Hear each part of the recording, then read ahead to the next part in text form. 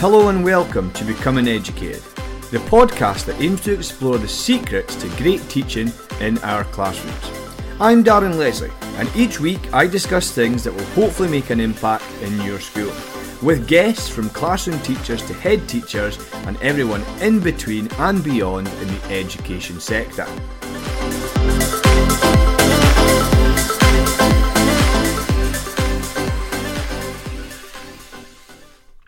This week I am in conversation with Louis Everett.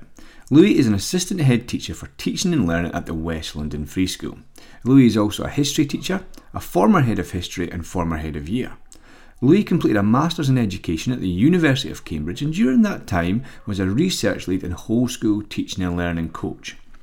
Louis joined the West London Free School in 2016 as a head of history and oversaw a drastic improvement in results across GCSE and A-level. Louis created the West London Free School History Teaching Conference and was part of the Department for Education curriculum project implementing their Key Stage 3 curriculum into 7 partner schools around the country. And I follow Louis on Twitter, and from there I was introduced to his blog, which is truly outstanding, and we unpack some of the thinking in that blog in this episode.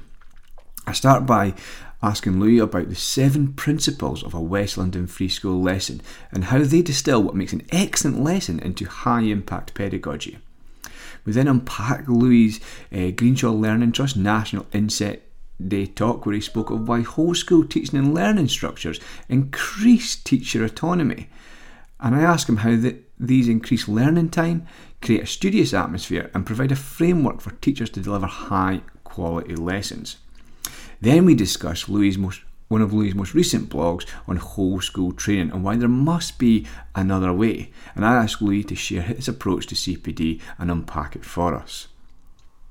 I then asked Louis to talk us through how he's aimed to change classroom culture at West London Free School and how he's supported and challenged all of the students to be cognitively active. I absolutely love that term when we're thinking about how our students are thinking in lessons. And then the golden question of our current time, I asked Louis to share how he's transferred all of this into an online platform to support remote teaching and learning. This was such a fascinating interview for me, and in fact Louis and I spent 4 hours of a morning chatting all things education and a little bit of football, but no football comes up in this interview with Louis. So let's dive right in to hear from Louis Everett from the West London Free School.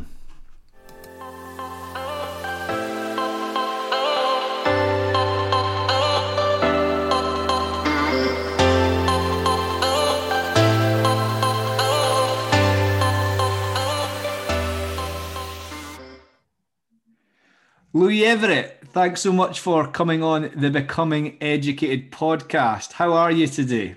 Yes, very good. Thank you for inviting me on, Darren. I've been keeping an eye on your Twitter for a while in the podcast. It was great. Interviewing some really interesting people. So I'm very flattered that you've invited me today. No, thank you. Likewise, as I mentioned on my Twitter timeline, I've just devoured your blogs. It's such wonderful writing of your experiences at the West London Free School. We're going to unpick a lot of that today. But before we get into that, like I do with all our guests, can you ease us in with a little bit about you and your career in education to date, please? Absolutely, yes. So I am from a very much like a teaching family. Both my parents are teachers. So my mum is an English teacher and she's an ex-deputy head, and she's taught in Essex and Suffolk for very many years. And then my dad is an ex-head teacher and held numerous sort of senior leader responsibilities and was taught similarly in Suffolk and Essex. They both try to prioritise schools with sort of like in areas of socioeconomic disadvantage, which is really, really interesting. So it meant that growing up, especially when my dad was a head teacher in Ipswich, we grew up kind of chatting about the kind of problems he was facing at school, sort of certain groups, certain subjects. It's all really, really fascinating. So I kind of grew up debating the kind of how to run a tough, comprehensive schools at kind of whole school senior leader level. And I always really enjoyed that, really fond memories of wanting to sort of take part in those discussions.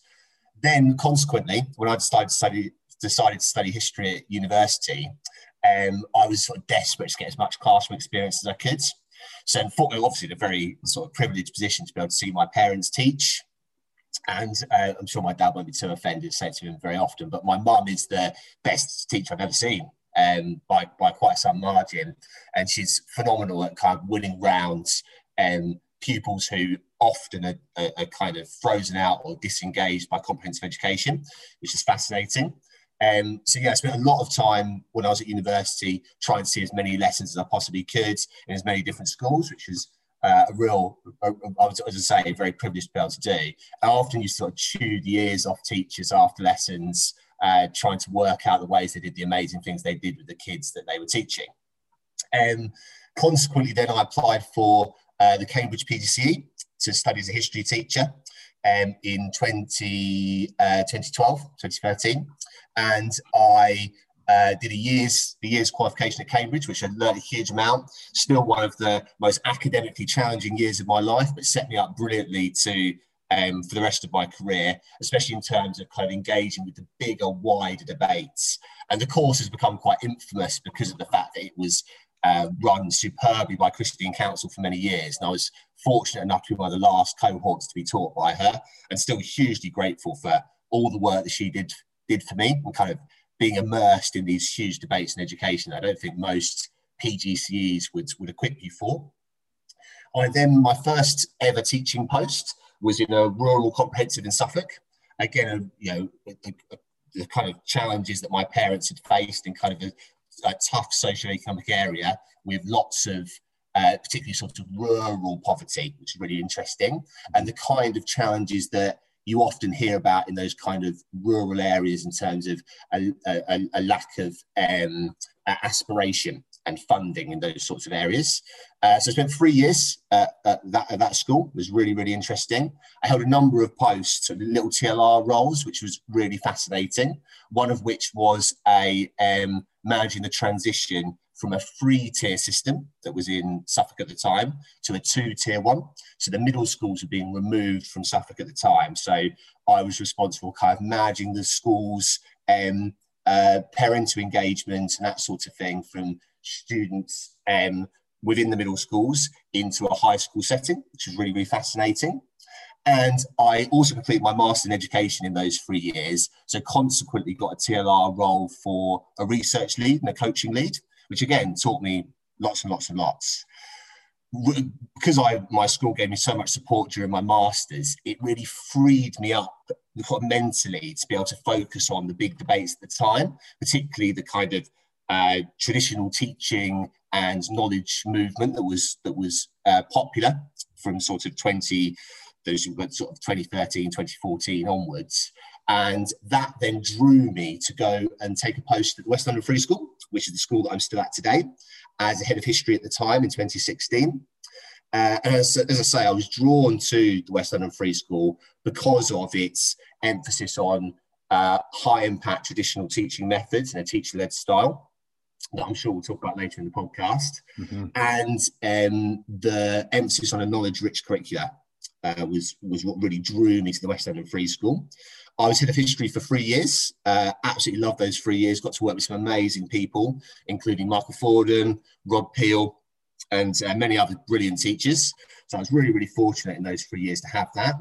I was absolutely amazed by the power of traditional teaching methods and a knowledge-rich curricula for the students that were there, and our real unwavering focus on championing those essential aspects of traditional teaching and knowledge-rich curricula improved GCSE outcomes and A-level outcomes and enjoyment for the subject for uptake at GCSE and A-level. So really, really proud of those 3 years. And that consequently meant that I'm in the role that I am now. I've been as assistant head teacher for teaching and learning. I took on that role in September 2019 and I'm still in the role. Absolutely love being in that role. And I work very closely with Robert Peel as deputy head teacher for academic. And the two of us are trying to replicate what we did in the history department, whole school. And I think that's probably most of what we'll talk about today. It certainly is. There's so much to unpack there, and hopefully we will do that as we discuss. But it's great that you've worked with some great individuals who I admired greatly and read much of their work in terms of Robert and Michael, which you quote there, and of course Christine Council, who's came up in a previous podcast with Sam Strickland. So that must have been a wonderful, wonderful experience to learn from her, and as you say, that debate. But what I find most fascinating there, Louis, is we've had this emphasis on deliberate practice recently. What a deliberate practice you had from an early age in terms of the discussions you would have had at family dinner and watching your mum and dad teach and dissecting that. So you were almost always going to be an outstanding practitioner yourself with that kind of grounding. So that must have been wonderful. And I love how you mentioned that your dad won't mind you saying that your mum was the best teacher you've ever seen. Yeah, hopefully not. Hopefully not too offended. Brilliant. So let's dive into some of the work at the West London Free School, Louis, which you blog about so beautifully. And we're going to unpick a few of the things that you have blogged about and unpack them for the listeners. And I want to start by discussing the 7 principles of a West London Free School lesson. Could you share with us, what are the 7 principles? Yeah, so the 7 principles of West London Free School lesson, it's worth sort of giving a bit of background to them first, because I often get worried that I get credit for these when actually lots of brilliant people have worked on them before, and this is just the last iteration. So they were originally created by Michael Fordham, actually, who was one of the reasons that I was attracted to join West London Free School in the first place. And Michael, I think, had 12 principles. They were then scaled down by Rob Peel and Claire Wagner, who is my head teacher. And the two of them, Rob Peel was in my role at the time, assistant head teacher for teaching and learning, before I took on that role. And the idea is they're meant to boil down and distill the absolute staples of an excellent West London Free School lesson. And the idea is that the school champions traditional high-impact teaching methods. And these 7 principles are meant to be a model, the absolute essentials of what a good lesson should be across all subjects. Now, obviously, alarm bells rightfully ring with people when they hear kind of whole school teaching and learning structures like this, because the worry is, the danger is they can be so generic that they undermine subject specificity and subject specialists, and they sort of pigeonhole them into areas where they're not comfortable. So the 7 principles are meant to be really broad. They're meant to give enough space for people to be autonomous and work within. So the first principle is knowledge-rich content. As we've said, we're big believers at the school of kind of powerful knowledge and making sure the pupils have the opportunity to study the best of what has been thought and said. Our hope is that through this kind of knowledge-rich content, pupils access academically challenging material that broaden their understanding of the world. And this is built on a kind of cultural capital argument that I know you've covered a lot in a lot of your blog posts, to make sure pupils can leave the school and live happy and fulfilled lives with an essential body of knowledge.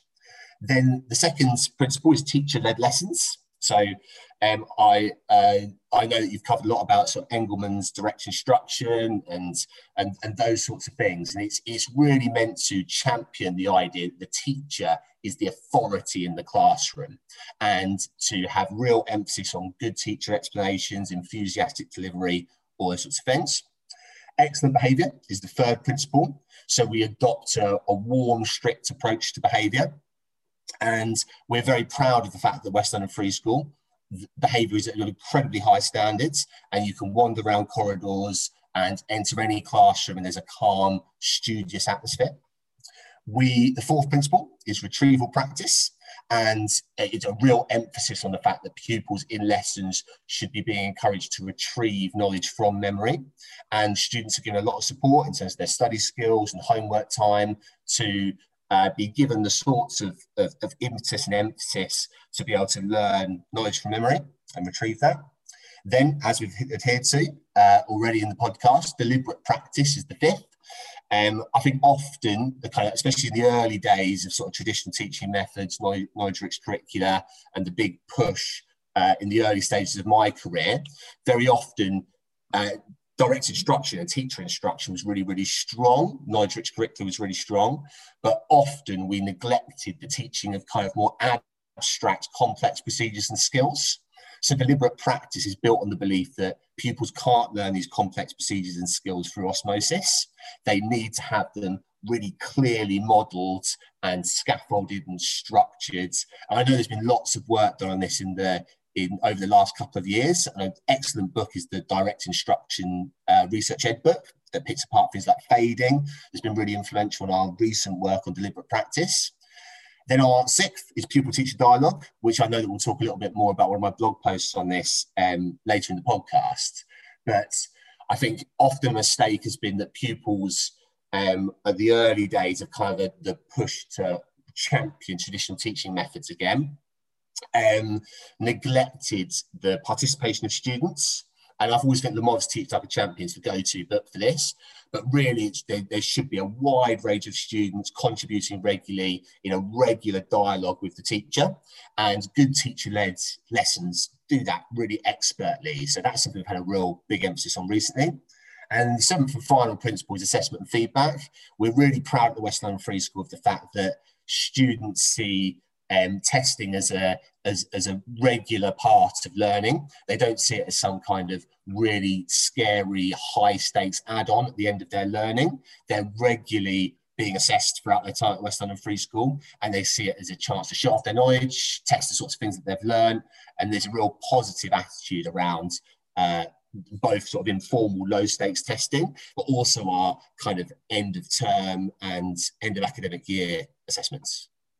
Right, wonderful summation, and it tees us off beautifully for moving forward and what we're going to unpick, because you mentioned we're going to unpick about your whole school teaching and learning structures, your classroom culture, and pupils being cognitively active. But can I ask you, Louis, how do the 7 principles distill what makes an excellent lesson into then the high impact pedagogies you spoke of? Yeah, so what we aim to do through the 7 principles is give staff enough space to be able to, within their departments, to think very closely about what that looks like within their particular subject.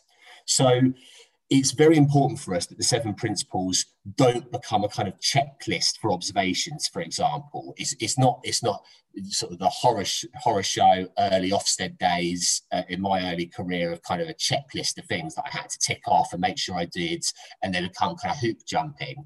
Really, these are broad principles that should apply across a wider scheme of lessons. And staff are given loads of time and space within their departments to be able to think very carefully about how these principles manifest themselves in their individual subjects. So I know we'll come later on to talking about staff training, but our Friday breakfast sessions, our sort of voluntary CPD, very often we set aside 25 minutes for a teacher to talk about how really excellent teaching looks like in their subjects. And obviously an art lesson looks vastly different to what an excellent history lesson would look like, or a maths lesson. So these principles we're very proud of, because we think they are the staples of any excellent lesson across any subject, but at the same time, they're not meant to be too restrictive for subject specialists. Definitely, and I love that nod that you just made there about the differences between a practical subject like art and a knowledge subject like history, and how excellent teaching might look different, but I love how they're underpinned by the 7 principles of the West London Free School to help teachers distill them down into impactful teaching in their lessons. That's like, thank you for mentioning that. It's a really important point. So I'd like to then go on to your whole school teaching and learning structures, because you mentioned them earlier and how they support teachers, and you've mentioned quite a bit about giving teachers time and space and it not being a checklist. And for the Greenshaw Learning Trust National Inset Day back in the 18th of December, you spoke of why whole school teaching and learning structures increase teacher autonomy. So can you share with us, how do these systems increase learning time, create a studious atmosphere, and provide a framework for teachers to deliver high quality lessons? Yes, it was a long time ago, the Greenshaw Learning Trust Day. It's a brilliant day put together by Ben Parnell and the team. It's fantastic. And yes, I've been interested in this for a long time, because if you go to the highest performing schools that have championed sort of traditional teaching, warm, strict behaviour, those sorts of things, they very often have really clear structures and systems that everyone adheres to for a concerted effort to improve teaching. So teachers aren't just within their own classroom, doing their own thing and being that kind of romanticized idea of the sort of maverick teacher in their classroom with their really novel methods. Very often they're working within structures for a really concerted push so that the teaching improves across the whole school. So rather than, particularly in my early career, my sort of idols in teaching were the staff who kind of bucked the trends and were quite proud of the fact that they didn't stick to the kind of whole school systems. When I've visited really high performing schools like Michaela, for example, we talked about before the podcast, they were, they have a really big push where everyone's on board championing the same sorts of things. But on the turn side of that, I've also seen teaching and learning structures in my early career that were, gimmicky and potentially overrode some of the autonomy of subject specialists. So in that session that I gave for the Greenshaw Learning Trust, I started a story of one of my first ever experiences of an Ofsted inspection, where I remember seeing the PE department dragging out a whiteboard across a muddy field just so they could project their learning objectives. And that's a terrible teaching and learning system, because it's not enhancing the learning of that subject. It's making it worse for a kind of gimmick to stick to. Now, when I took up the role of assistant head teacher for teaching and learning, my head teacher and I, Claire Wagner, who's still my head teacher, we both set the goal of making sure all teaching was excellent. Now, obviously, there are many proxies that make up what we think excellent teaching looks like, but we want it to be a kind of consistent experience that when you go from lesson to lesson, every classroom, there is a culture of students working really hard, all committed to their learning and to the same goal, and the teachers having a similar sort of thing. So what we tried to do is create some systems to create a sort of framework for teachers to be able to teach their very, very, very best lessons. And as I've said, it's important that when we designed those, that they didn't become too restrictive for classroom teachers. So one of these systems that we created was entrance and exit routines. So this is something that, whether you're a maths teacher or a science teacher or an English teacher or whatever subject you teach, a good entrance to a lesson is really helpful, making a good, purposeful start.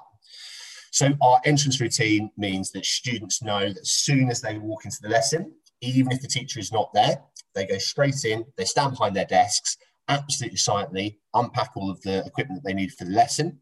They should be, if the teacher is slightly late, from a transition in the corridor, they should be absolutely silent, thinking really carefully about what the content is for that lesson.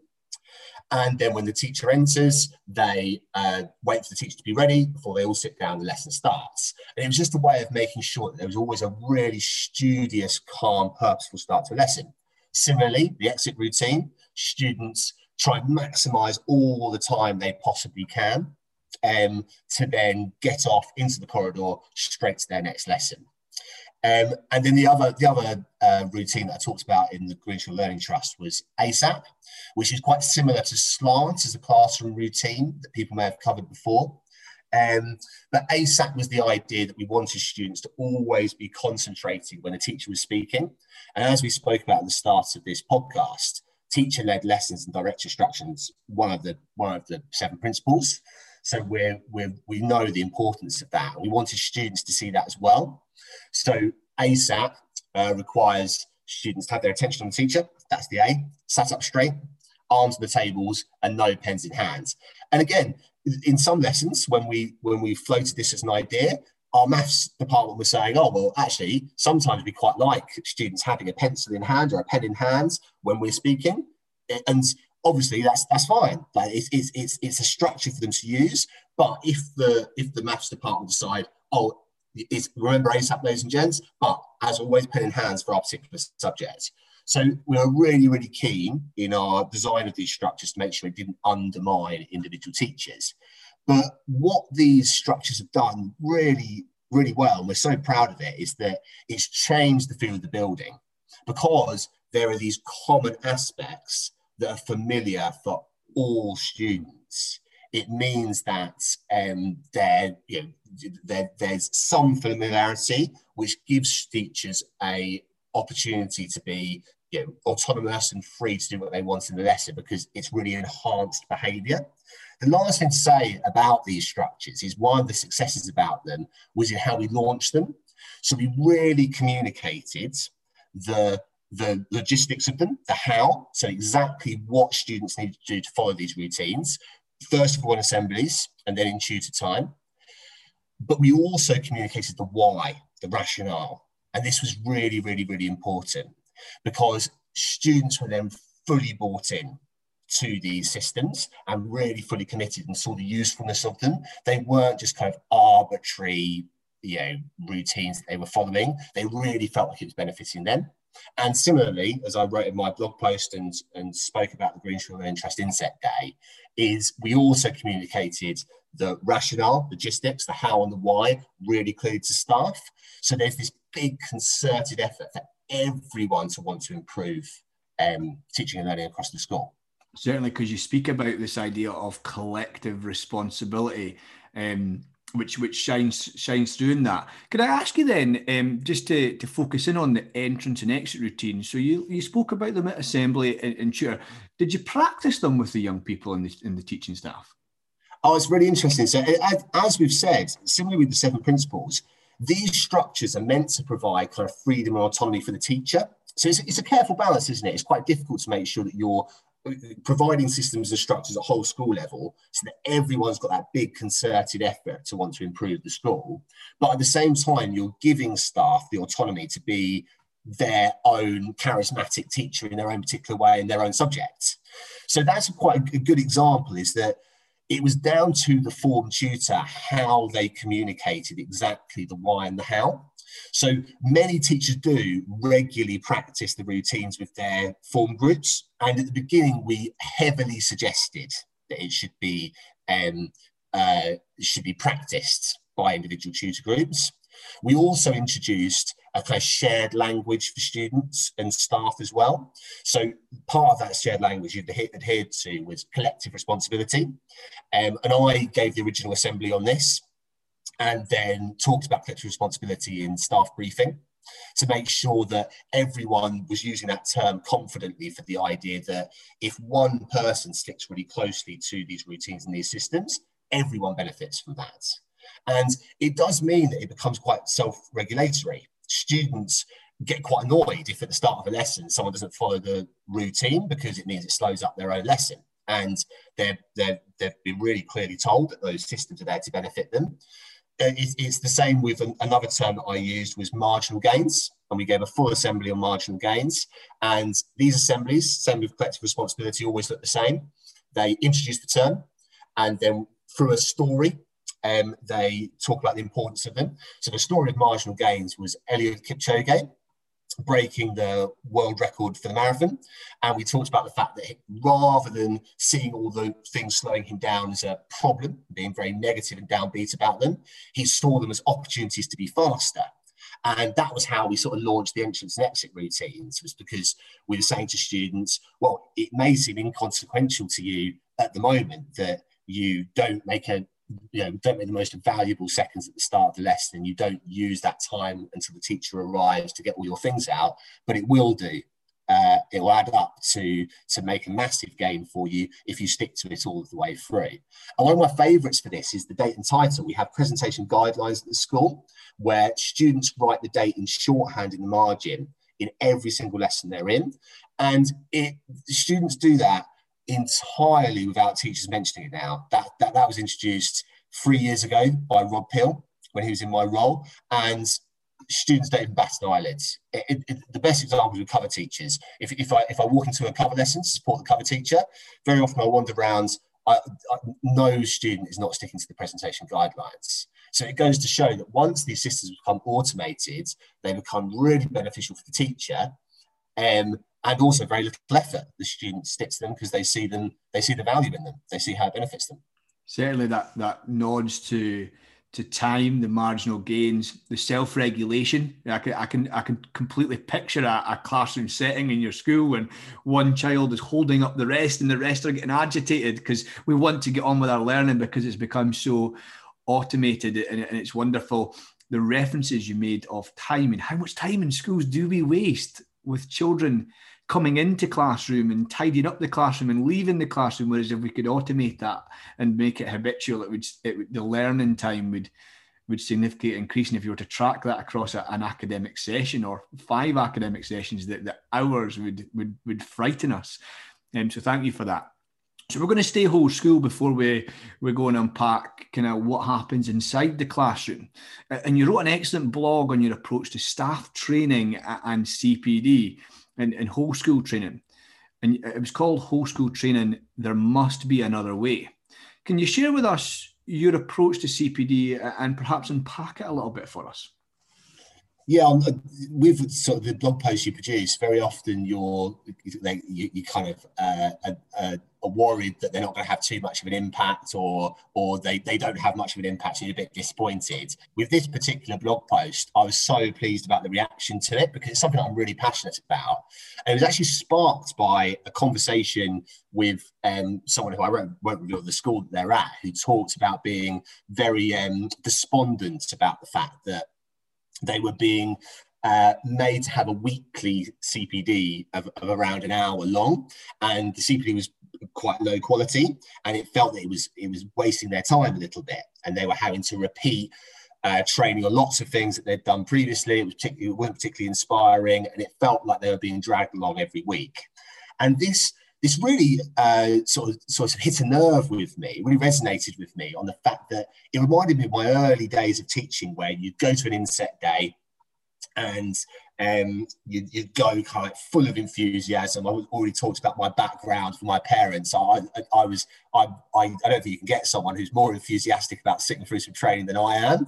But by the kind of 6th hour of that inset day, when you've had your sort of 2nd or 3rd coffee break, speaking to more experienced members of staff, and they tell you that it's the 20th year that they've had the same sorts of training, it gets you down a little bit. I often used to feel like after those inset days, I came away feeling the opposite of inspired and a bit despondent, which isn't how it should be. So when I spoke to this person, what I did was I sent out a Twitter poll, trying to work out how often staff had mandatory CPD, compulsory CPD, and how often that was. And I can't remember the percentages now, but I was astounded about how many teachers were still having a weekly compulsory CPD. And the West London Free School, we do things very, very differently. So we have different strands to our CPD, and most of those strands are voluntary.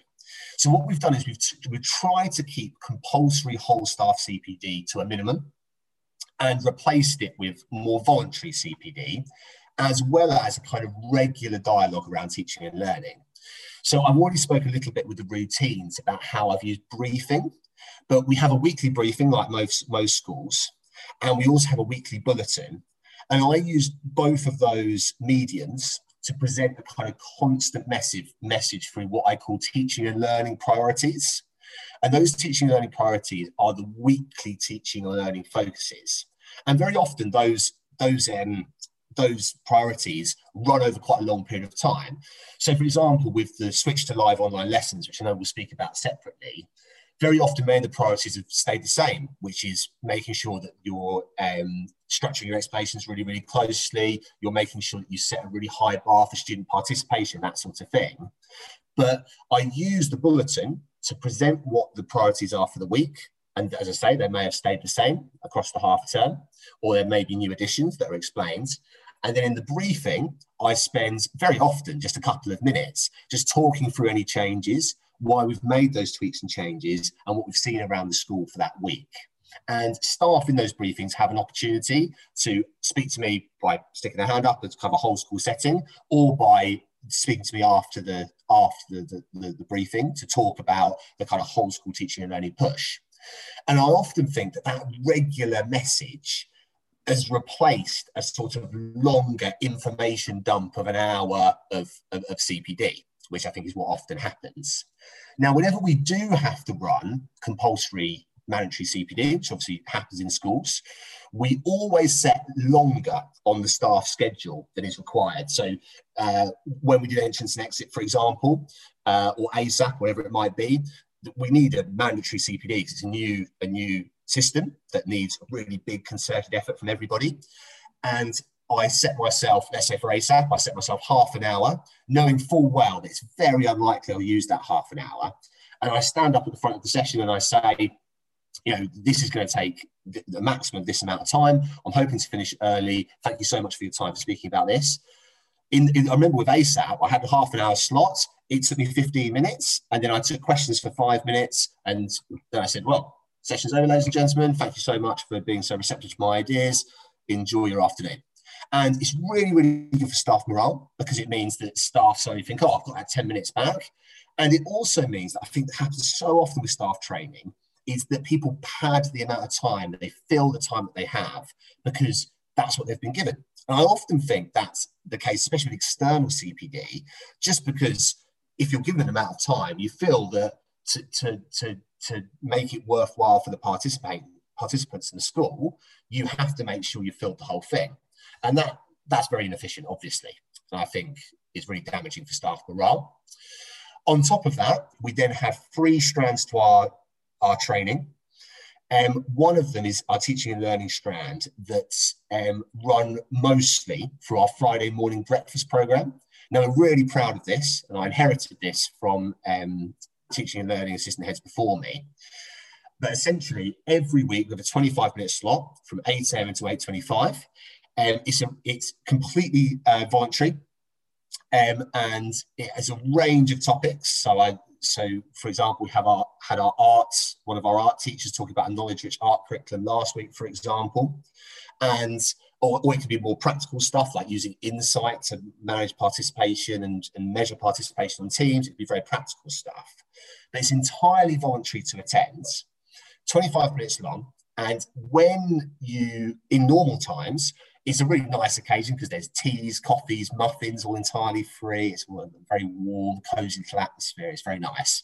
And staff enjoy coming along, and it's entirely voluntary for them to come along. Now, we do have, to make sure it spreads and disseminates across the school, we insist that one representative from every department must go. So I suppose there's a little bit of direction in that sense.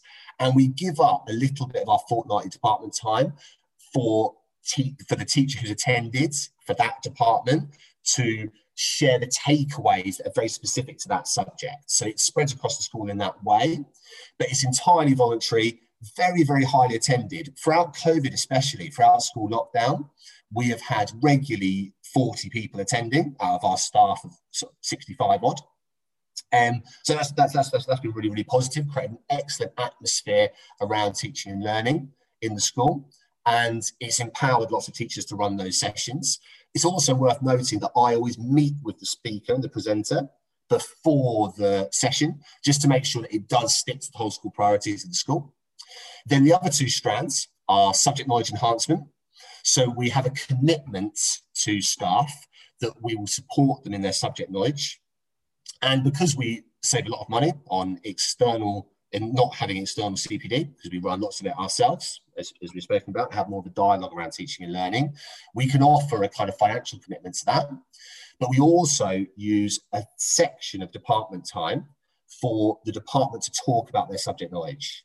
And that's really, really important. And it's created a kind of atmosphere in the school of people being, very geeky about their subjects and allowing them a time to be a bit nerdy about swatting up their own subject knowledge, which is really, really good. So it's got a blend of internal subject knowledge enhancement within departments with time allocated for that, and then a commitment to external support. So, for example, our music department are having conductor lessons, for example, and singing lessons using that time. And our English department have booked in a trip to the British Library when things are more normal again. That's really cool.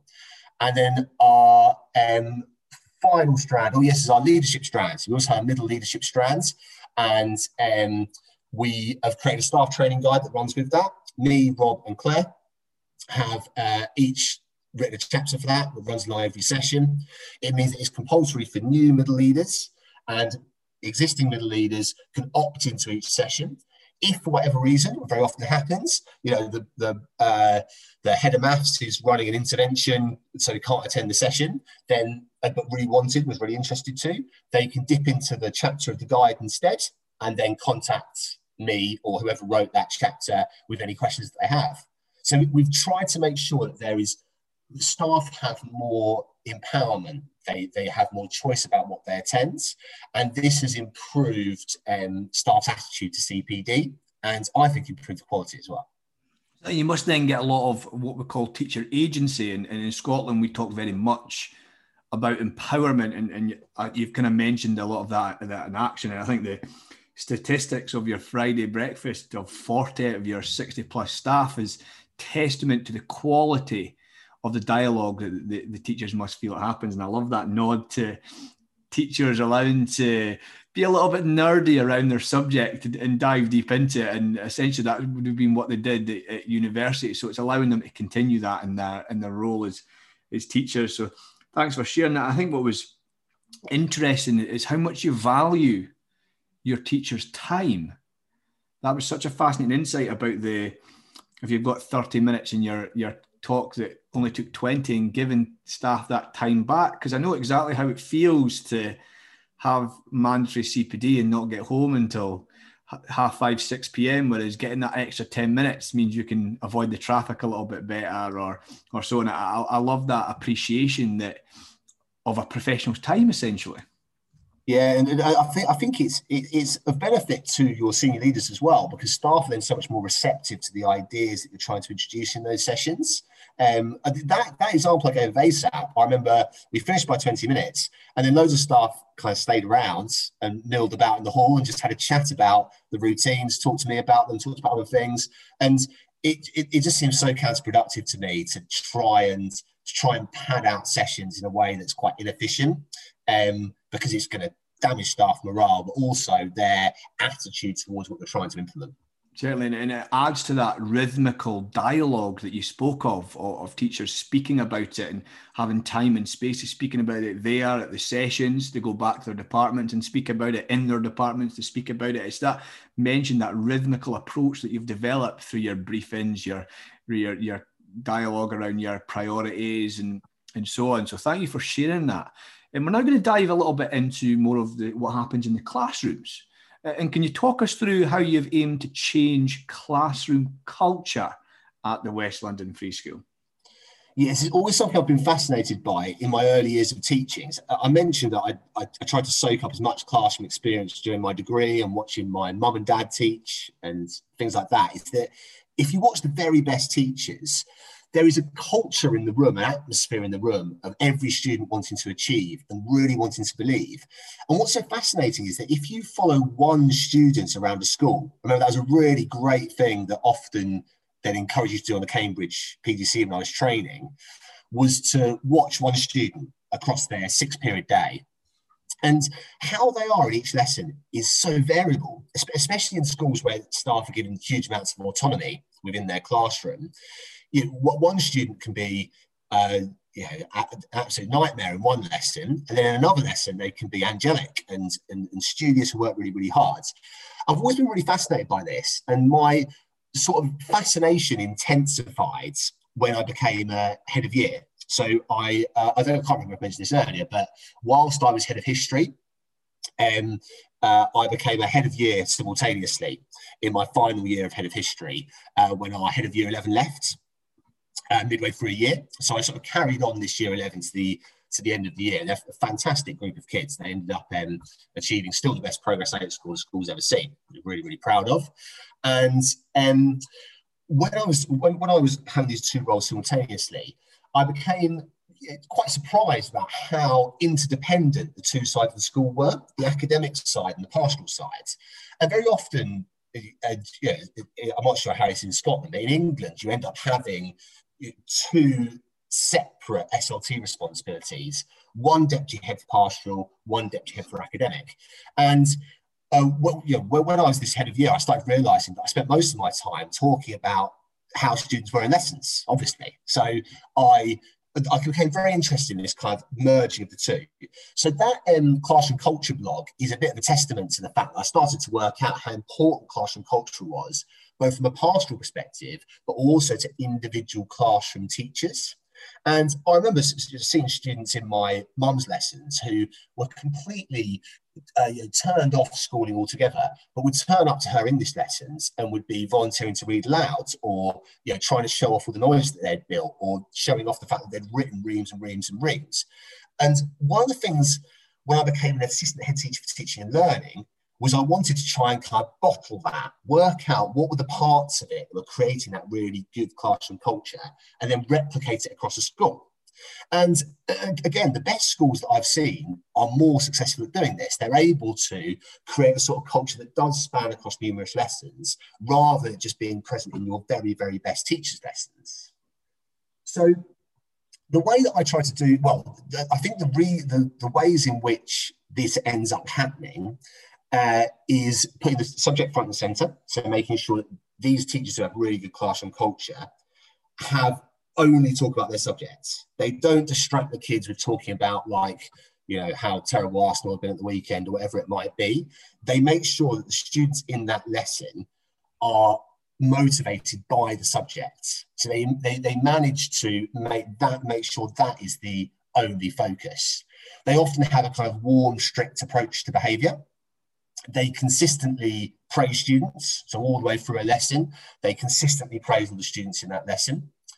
They manufacture chances for the students to feel successful. So very often when I was trying to observe the teachers that had the best classroom culture, they created little moments where students felt like they had a win. So if you've got a student that's gone through the other 5 periods of the day, got to your period 6 on a Friday, and they have felt like they've sat there very passively and not had any success in any of them and really struggled with lots of the content, then creating a little moment for them to feel successful, chivvies them along. Parental contacts, I thought, was another thing that seems really strong with those teachers that had good classroom culture, making sure that they established a relationship at home. And then if things do go wrong, you can kind of pick those up in quite a positively framed way, or you can consistently praise and tell parents about how well they're doing in lessons. A range of pupil participation, and also kind of that humour and enthusiasm. So I then had to try and I watched all these lessons, watched all this good classroom culture, and then thought, how on earth do you do this whole school? So one of them we've already talked about, which was the kind of shared language that was implemented slowly through assemblies. So we used collective responsibility as a way of showing that if students regularly worked hard in lessons, if they regularly contributed to class discussion, everyone would benefit, not just themselves. So there's this idea of a collective. Marginal gains was another one, making sure that they made the most of every single second, not just for themselves, but for everybody else. We've often talked about this idea of exceptional times during COVID, the fact that these are really difficult times, they're really exceptional, but one day you'll look back at them and think, I'm really proud of my achievements through that real adversity.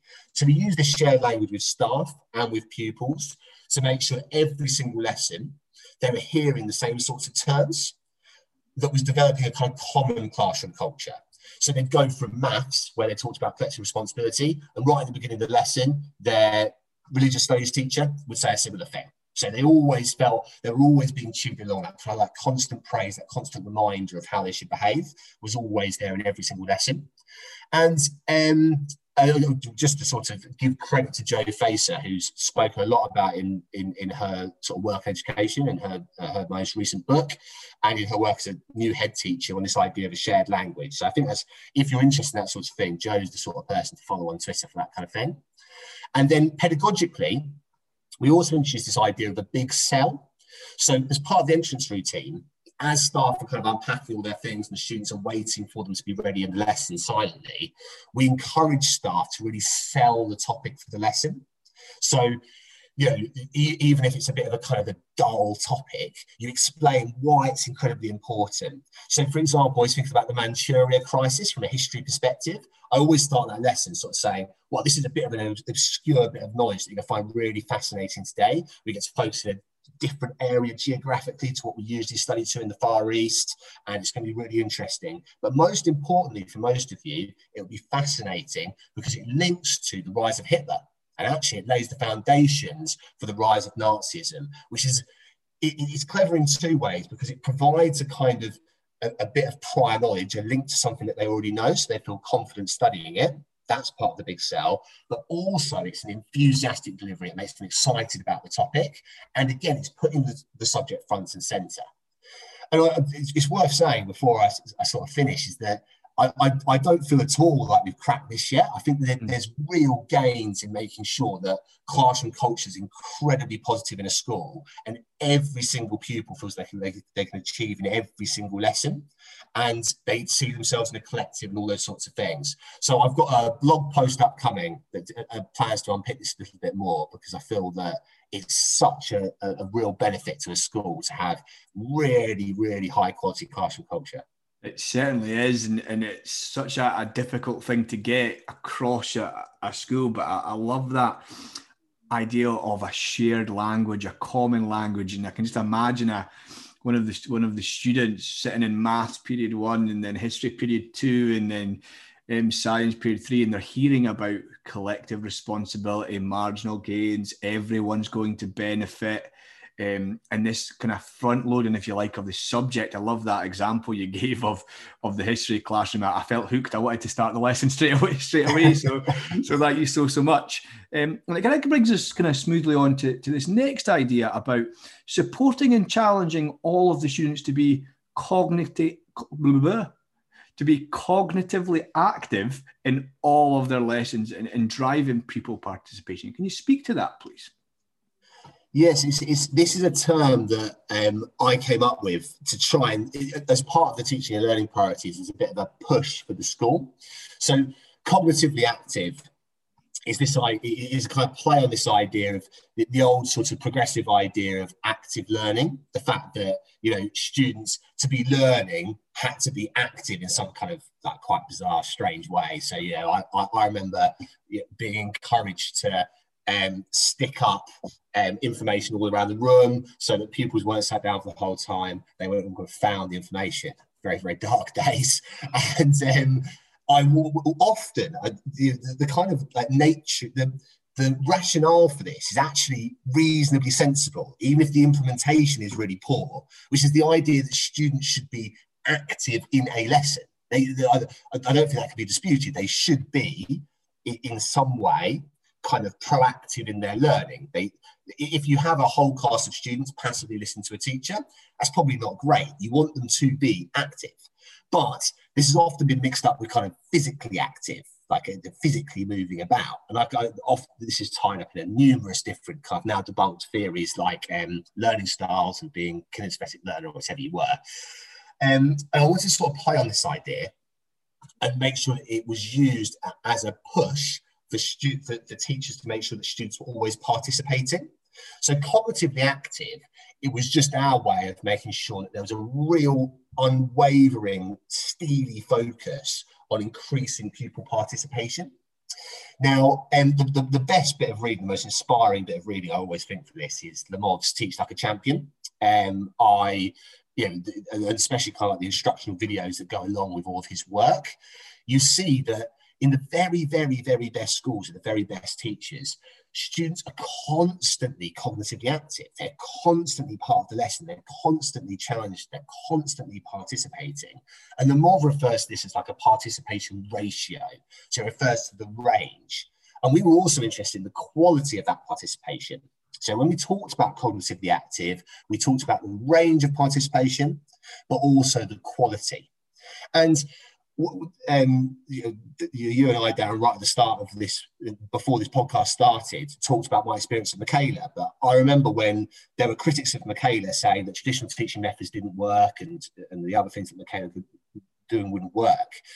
I sort of half listened to those ideas, thought, well, we don't know if these things are going to work until we actually see their GCSE results. And I was very kindly invited along to go and visit, and met with Catherine Belsing and Johnny Porter and all the rest of the team.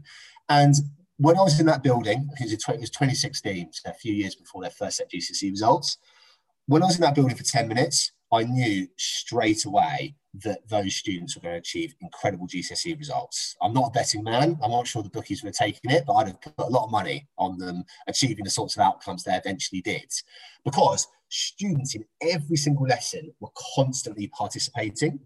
And I'd always been really interested about how to replicate this in a school, in a senior leader role.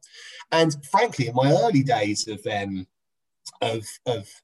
sort of adopting this kind of like traditional approach to teaching in the early days of the knowledge movement, I often thought that as long as students were really silent, had excellent behaviour, were really motivated and listening to a really good subject expert, that was just better than lots of the crazy sort of progressive teaching methods that I'd seen previously. So I'd have been happy with that. However, over time, I started to realise that the best schools championing these traditional teaching methods, the sorts of things that we have in our 7 principles, had incredibly high levels of pupil participation, incredibly high quality, incredibly wide range. So what we tried to do was increase this participation at the West London Free School. Now, in the blog post that you're referring to, I do have a start the post really talking about the fact that I think participation needs to be built on a sort of bedrock of really high quality, well sequenced curriculum. So pupils know lots to be able to participate, really clear teacher explanations so they understand it and can articulate themselves accordingly. And obviously, really high qualities of really high standard behaviour, really high bar for behaviour. And I think that's essential, that bedrock, that foundation, schools like Michaela have, which means that participation can be really wide, really high quality. And when we sort of launched this push, this priority of cognitively active, we really stressed to teachers that they needed to make sure that there was a calm, studious atmosphere in lessons to be able to have that participation. And also the design of the teaching and learning systems, the entrance and exit, aims to create a kind of framework for teachers to work within to increase participation. So I think that's really important, because I worried if we have this big push on participation nationally, you could end up undoing lots of the really hard work in terms of behaviour, good explanation, those sorts of things. I think that bedrock's really, really important, that kind of foundation. When we then launched this push to the kids, because we obviously launched it to teachers for the teaching and learning priorities, we really clearly communicated the why and the how, just as we did the teaching and learning systems. We said to them, we're having this push on participation in lessons, not because we want to annoy you, not because we want to pick on you in classes and be a bit of a nuisance. It's because we know 100% that pupils who participate regularly will do really well at school. And you have a collective responsibility amongst your class to benefit everyone. If your participations are good and you're regularly participating, everyone benefits. So we really clearly solved the why, and then also the how they should do it. And we introduced 3 whole school systems that staff could use to try and do this. And we communicated this to the kids as well. One was cold call. So we obviously a very common strategy, wasn't particularly alien to staff. The idea that there should always be some form of cold call in a lesson to make sure that a range of students are participating. Call and response, and we trained the students how to do this call and response, and it was communicated to them that it would be happening. And turn and talk was our other one. So we said to students, very often you'll be told to turn and talk to your neighbour about a very specific issue. It's really important. You don't focus on anything else. You just focus on that issue, because your teachers are then going to call on you to talk about that issue, and you've got to have spoken about it with your neighbour, essentially. And we communicated the same thing to staff. We said to them, this is why we're doing this. This is how you should do it. We gave them loads of staff training. So, for example, turn and talk, we always say, has to be a very, very, very specific timing and a very specific issue to discuss to make sure it's really high quality.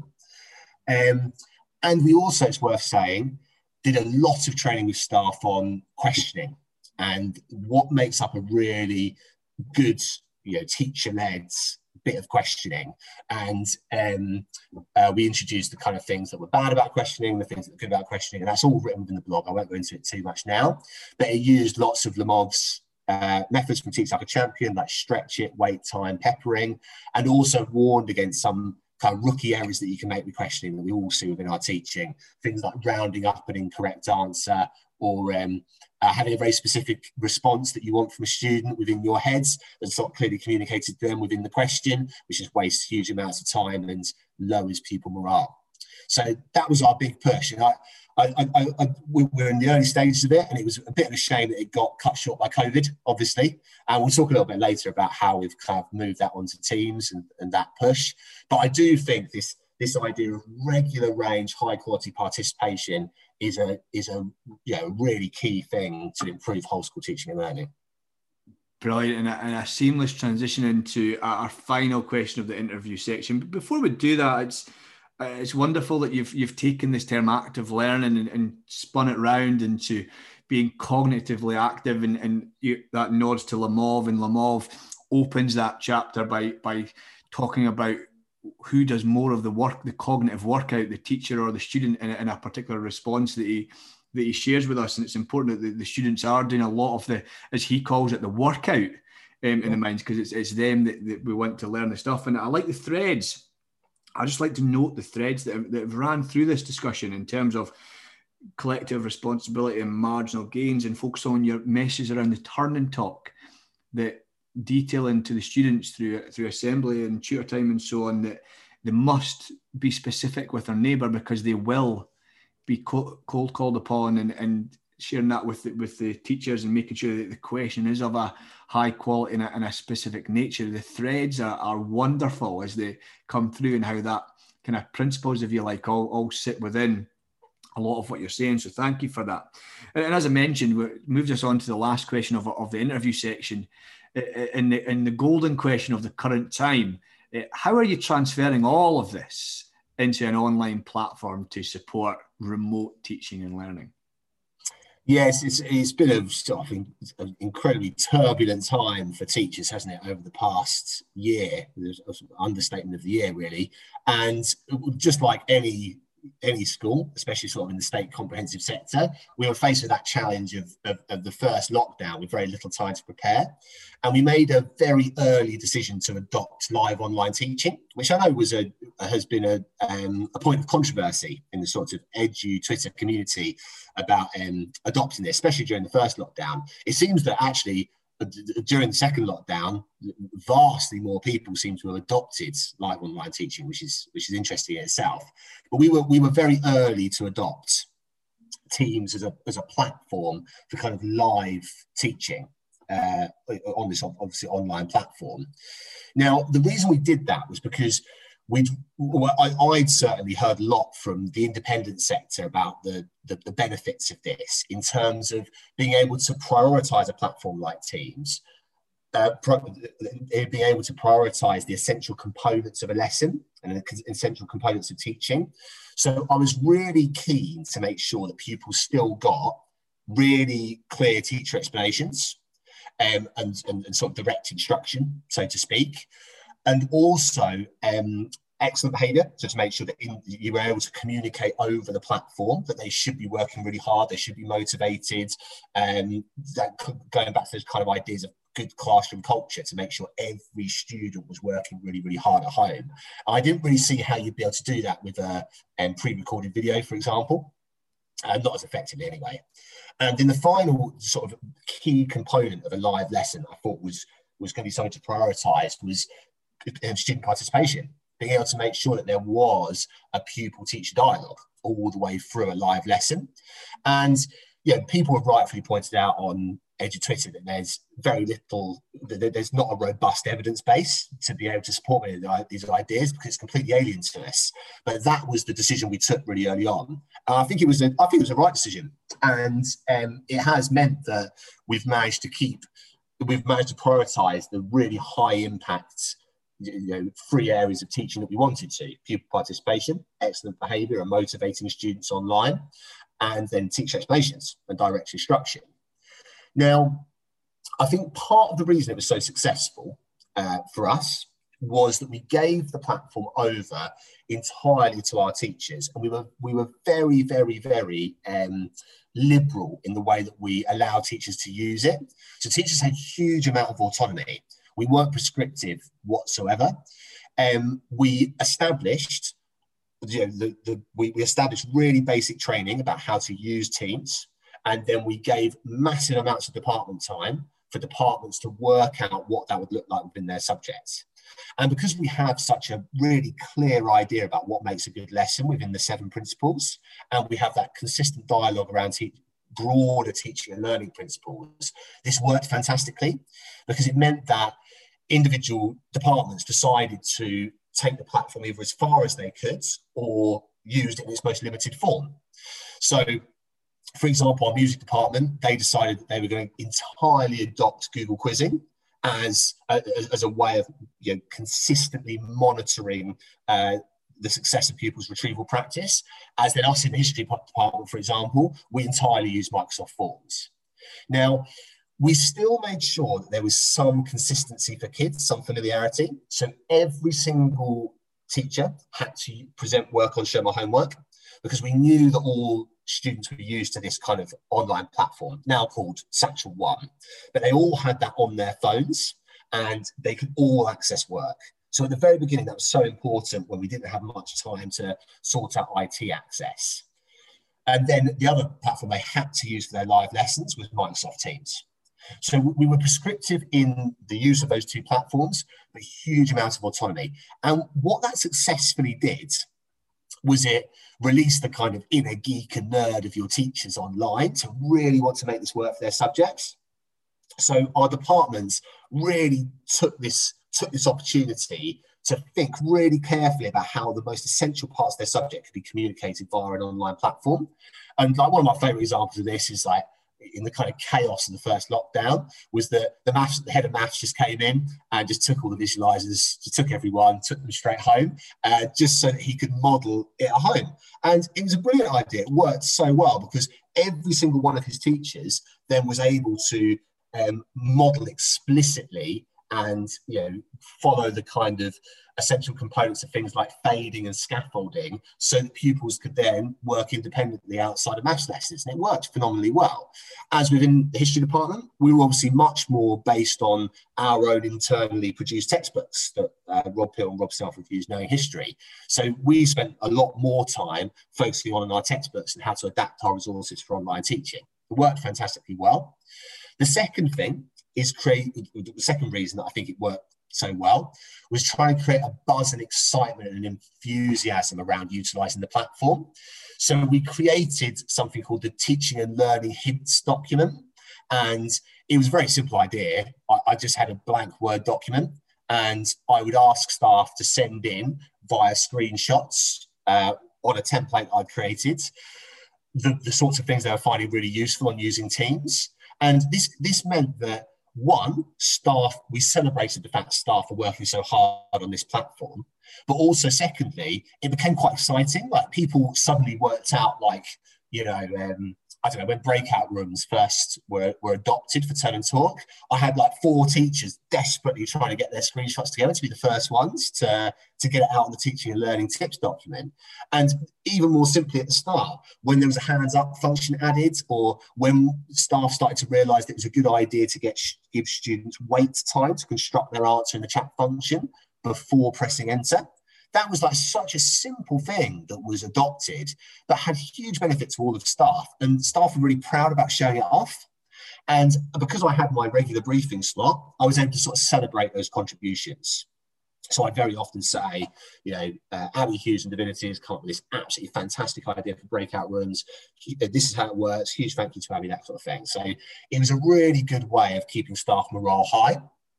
Now, we also had a blend of voluntary CPD and remote CPD. So lots of this CPD I sent out to be read in staff's own time, in teachers' own time. And the Friday breakfast, they just went straight online. So the Friday breakfast CPD, and we would record those, they could be watched afterwards. So in some ways, staff CPD actually improved. And we used lots of external CPD that had been pre-recorded, like Research Ed put on loads of amazing lectures at the time.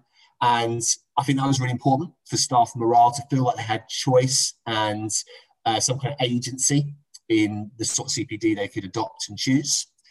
And then finally, one that I'd never have sort of put emphasis on until the time, I never sort of valued, was the real value of the school community during those difficult times.